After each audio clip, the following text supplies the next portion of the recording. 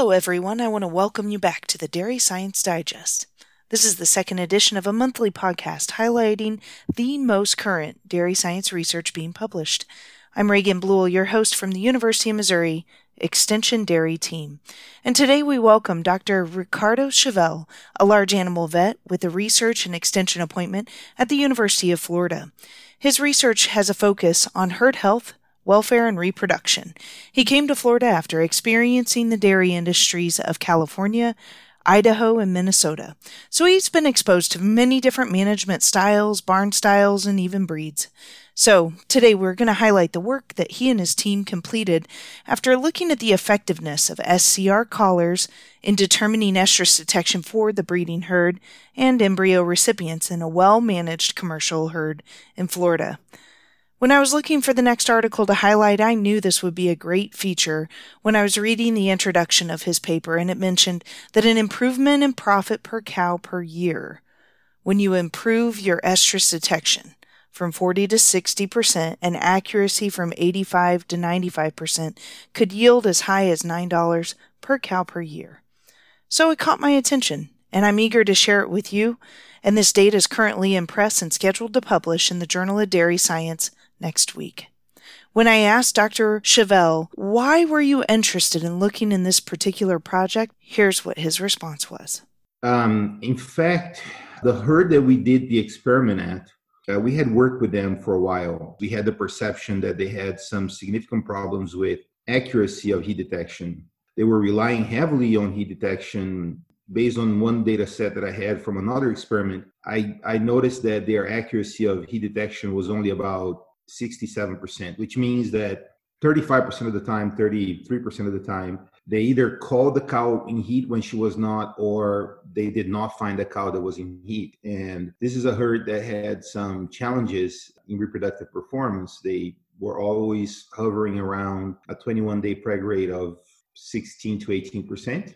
It's a phenomenal herd as far as cattle, as far as the owner, the managers. They're outstanding people. So we felt that there was an opportunity to do this experiment. And the other reason was that they used quite a bit of embryo transfer in the lactating herd. And up to the start of this experiment, we had not seen anything done using automated systems versus just plain heat detection with the aid of mounting devices like the KMAR or even tail paint.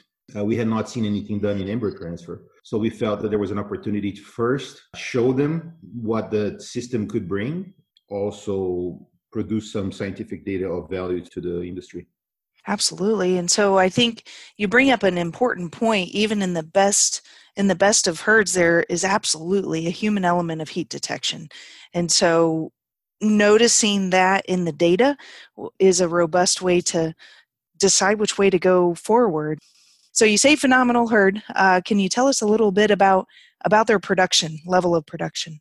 Yeah, their rolling herd average was 13,000 kilos, which is 29,000 pounds. And that's a herd that has about 6,000 cows. And when you think about, hosting cows in Florida at 29,000 pounds of rolling herd average, that's pretty impressive. Yes. And so it's a tunnel ventilated farm, mostly for the lactating cattle, but with several naturally ventilated barns for prepartum cows and some cows in later lactation. Outstanding. And so they're really taking care of that transition herd also, it sounds like. Great. Yes. What a wonderful commercial herd to work with for your research efforts. So, to get a clear understanding of if these collars were actually going to help the reproductive success of this particular herd, I asked Dr. Chevelle to describe the research treatments that he was going to use to capture that effect. The main differences in the treatments are that one group was basically detected in heat visually with the aid of EstraTech. The other treatment was visually detected with EstraTech with the addition of the activity rumination devices. And we use the SCR system. SCR, very good. And so it was fitted around their neck?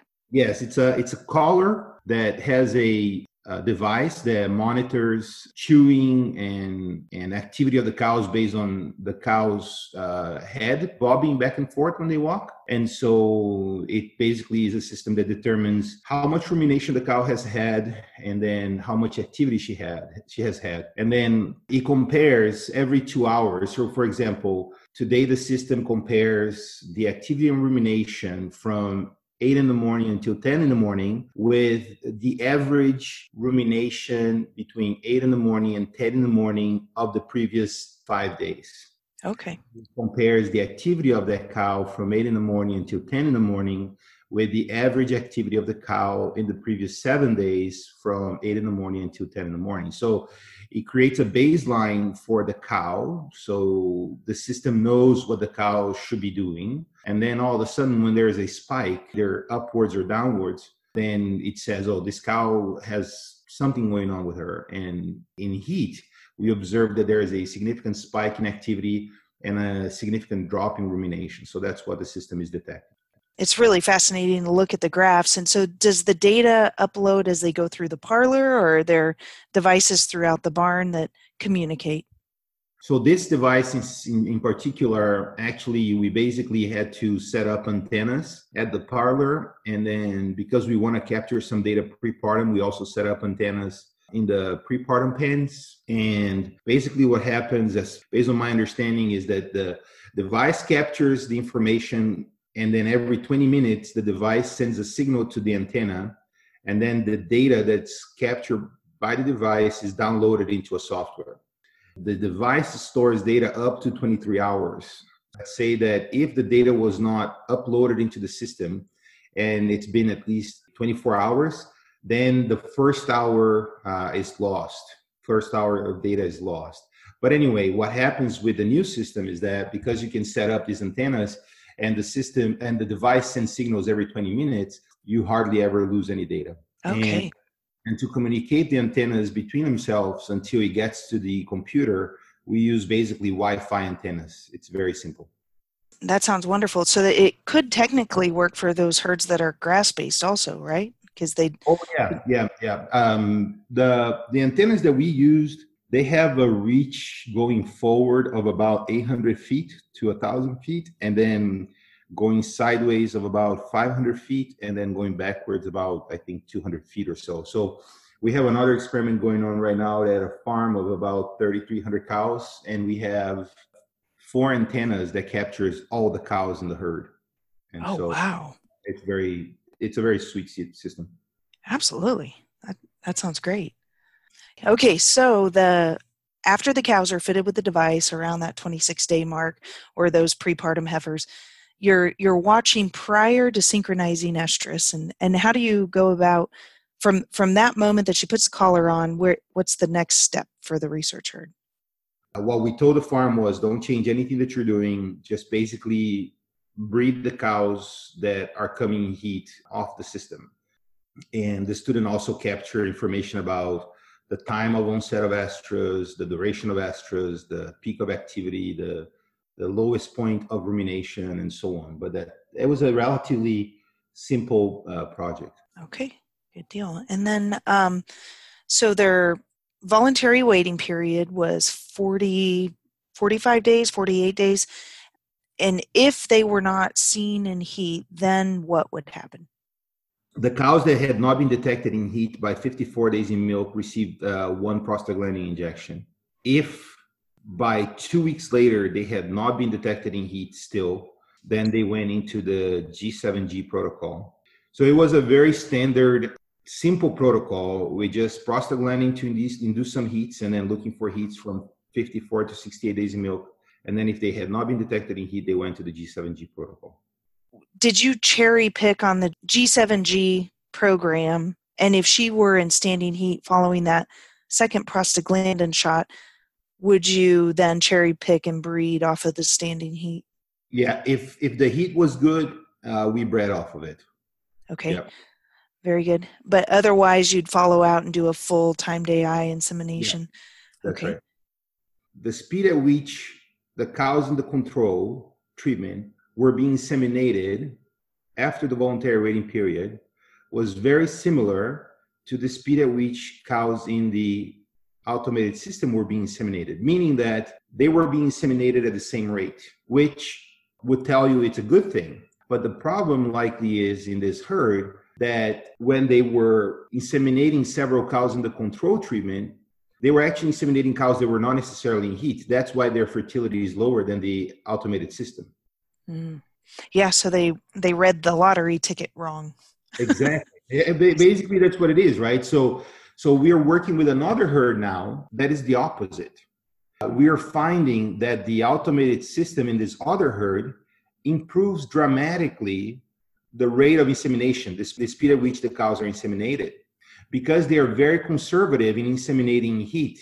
So in this herd in particular, we're not seeing significant improvements in pregnancy to AI, but we're seeing significant improvements in the rate of insemination. That's interesting to capture it that way, because every herd manager manages that personal opinion a little bit different. And you got to understand what your personal management type is to determine whether or not this electronic device is going to ultimately help your bottom line in getting those cows pregnant to that service. You just steal my thunder. That's exactly the conclusion of the experiment. No. That's a good thing. That's exactly what it is. You did a perfect job at summarizing how people should look at whether or not to use the automated systems. You are 100% correct. You can only make that decision of whether or not I should use automated systems based on what your management is and based on what your performance is. You should not go based on, of course, a pamphlet. Of course, published data is very important to help us understand how things work and the next steps. But I, as an extension person, cannot go out and give a blanket recommendation saying that the system is going to improve pregnancy to service in every single herd, because this herd had some nuances that I know that made the system work better. And I see. You summarized it very, very, very well.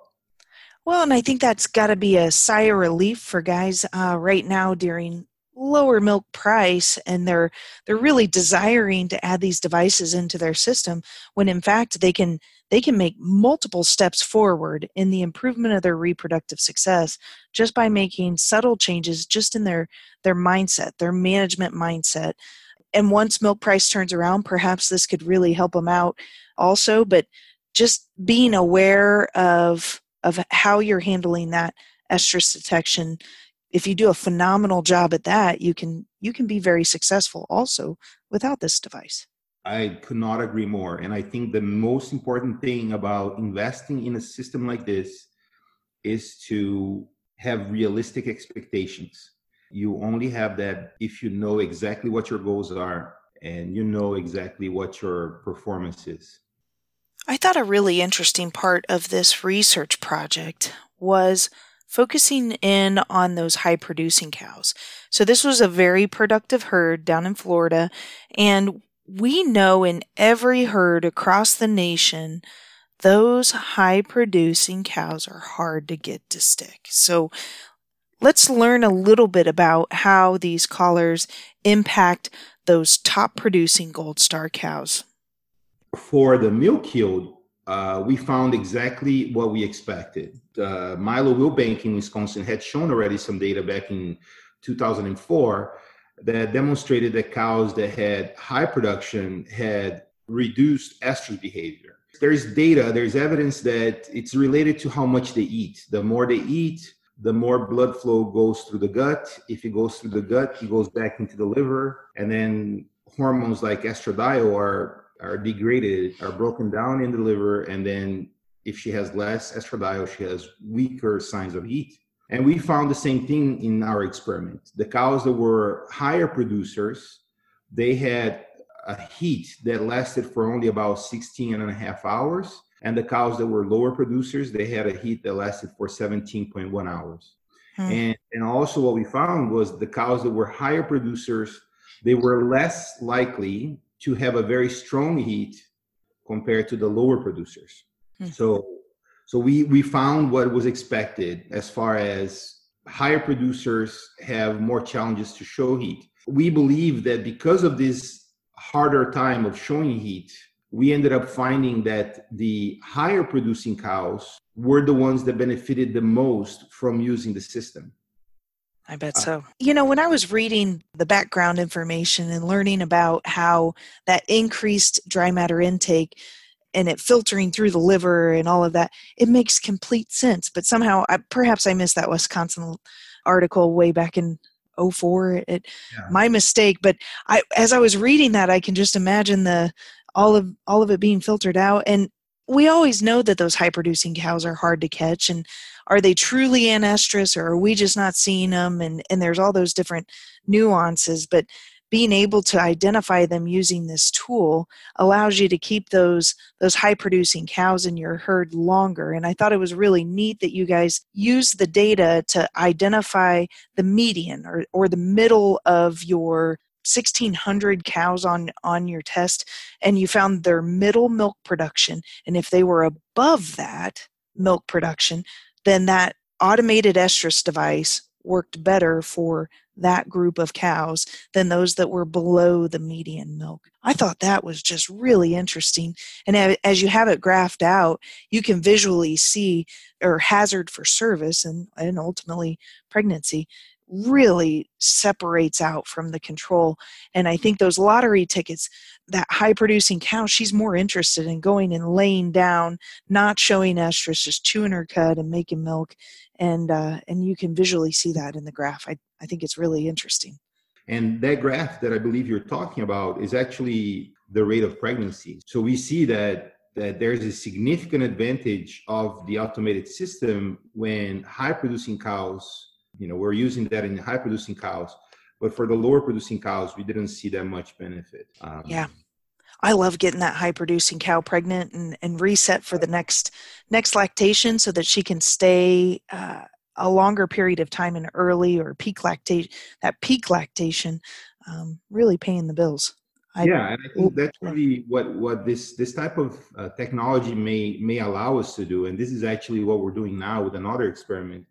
Is this type of technology may allow us to design a reproductive protocol according to the cow's needs. That is the future of how this will be used. We're learning so much about what it means to a cow to show heat early postpartum that we're doing an experiment now that we determine at 40 days in milk if the cow should go to a full time day eye protocol or if she should stay and be bred off of heat. Because now with these systems, we can predict what the cow is going to do. Right. Yeah, that's great. And then that minimizes your efforts through management. It minimizes the number of cows that get enrolled into the Timed AI program. So that's less shots that you have to give, whereas it heightens your need to have accuracy in your heat detection. And that's right. And so there's not a one fit protocol for any herd. You have to know your management types and your ability to observe estrus and what your cows are capable of managing also. Really neat.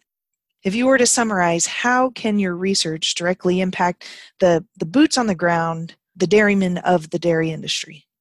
Okay, my message is this. If you have questions of whether or not you can do good heat detection, and if you do not want to use 100% timed AI, then you should strongly consider using the automated systems. So let's say that you're a herd that is doing a pre-sync, off-sync, doing a lot of cherry picking, but your pregnancy to first AI, let's say, is less than 35% or 40%.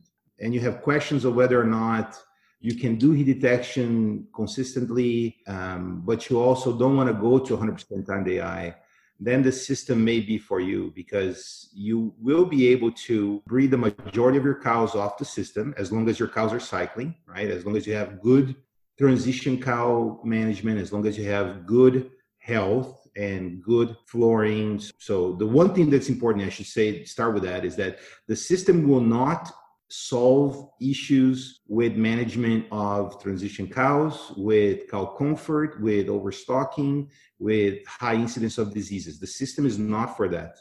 The system is to allow you to breed cows off of heat, if that's your plan. If you have extremely high pregnancy rate of, let's say, 28, 30%, and you're not using a system, then I do not think that the system is going to make your pregnancy rate increase. It may allow you to change your reproductive program, but it will not likely get you to 38, from one day to the next. Okay, so with that, we're getting awfully close to our magical amount of time that we have. And I just want to make you guys aware that there are a few bits and pieces that were remaining for the second edition of the Dairy Science Digest. If you're interested in learning more about how these SCR collars impacted embryo transfer and or what it looked like under heat stress conditions, please listen on for just a few more minutes. Otherwise, I want to thank you for coming to the second edition of Dairy Science Digest and your interest in learning more about state-of-the-art research that's occurring across this fine nation. And of course, a big thank you to Ricardo Chevelle for his willingness to interview for Dairy Science Digest also. So with that, if you have any questions, never hesitate to reach out. I love to do follow-up blips and answers for this topic, but otherwise I look forward to recording again for next month. Talk later. Thanks, guys. Okay, there was also an element of AI versus embryo transfer in the experiment. Could you expand on how did you decide if the cow received a thawed straw of semen or a fresh embryo? Okay, this was basically according to Don Bennick's genetic improvement program, and he decided which cows to get semen and which cows to get embryos based on their generic merit for production. And they also decided based on an internal index that they created based on what their needs are. And he does genomic testing of all his animals within 2 months of birth. So he decides which ones get the embryo and which ones get the semen based on their genomic merit. I see. Very good. Okay, guys, I know you're wanting some results here. So I started delving into the actual impact of the collars on those embryo transfer recipients. Could you speak a little bit about the difference in AI versus embryo transfer relative to the treatments? So if the cow was detected in heat, either visually or by Estrotech or by the system, she was bred with the breeding window of 18 to 10. Which is going to give you breeding 6 to 18 hours after the onset of heat. If the cow was to receive embryo transfer, then she was simply marked to receive embryo transfer, and then 5 to 9 days later, she received an embryo after she had been diagnosed with a CL in one of the ovaries by the veterinarian that did the embryo transfers. So she had to have a strong source of progesterone to support that embryo. Did you see an impact of treatment on the success of the embryo transfer? Yeah, so the treatments basically behave the same way when AI versus embryo transfer, in the sense that in this herd in particular, pregnancy to AI and pregnancy to embryo transfer were improved by using the automated system. The automated system behaved the same way for AI and embryo transfer, meaning that the system improved pregnancy. Now, what was surprising to us was that when the cow received an embryo, the difference between the control and the automated system was bigger than the difference when they received AI. For example, first service pregnancy at 95 days of gestation for AI in the control was 31%. For the AI in the automated system was 36%. So a 5 percentage point difference. Mm-hmm. But when they received embryos, the difference was 21% for the control and 32% for the automated system. So an 11 percentage point difference. Wow. This was very surprising to us because our thought was, well, even if the farm is making a mistake in detecting heat visually or by Estrotech, by the time that they are palpated by the vet, 5 to 9 days later, you would expect that the vet cleans out any cows that were misdiagnosed in heat earlier. Right. But that just didn't pan out the way we thought. Actually, it was the opposite. We saw greater improvements in fertility for the ones receiving embryo transfer when we used the system. And the theory behind it is that, it's one thing to detect that the cow has a CL in the ovary, and that's fine. But the synchrony between the stage of development of the embryo and the uterus of the cow, the recipient cow, is really important for the fertility, for the success of that embryo transfer. There is one data set that shows very clearly that if you put a 7-day-old embryo into a cow that is in day 5 of the estrus cycle, or if you put a 7-day embryo into a cow that was in heat 9 days ago, their likelihood of getting pregnant is much smaller than when you put a 7-day embryo into a cow that was in heat 6 or 7 days ago or 8 days ago. So the synchrony between the development of the embryo and the stage of development of the uterus of the recipient cow is really important for the success of that embryo transfer. By palpating a cow and telling, oh, she has a CL or not, you're not able to really improve the accuracy of the synchrony between the two. And we believe that with the system, because the system is very accurate in determining heat, we believe that we improve that synchrony, let's say. Absolutely, and matching up the uterus and the hormone profiles with what the embryo needs to be successful in implanting and carrying on. All right, our final extra topic for Dairy Science Digest edition number 2 is discussing the effects of heat stress and utilizing these automated systems in heat stress conditions. I would like to circle back a little bit on talking about the THI and your high producing cows. And so temperature humidity index is going to be a number that I'm sure everybody's going to read about in popular press coming up as we have heat stress going across the nation. And you were looking specifically at that threshold THI of 68. Can you talk a little bit about THI and your milk cows in this very high producing herd?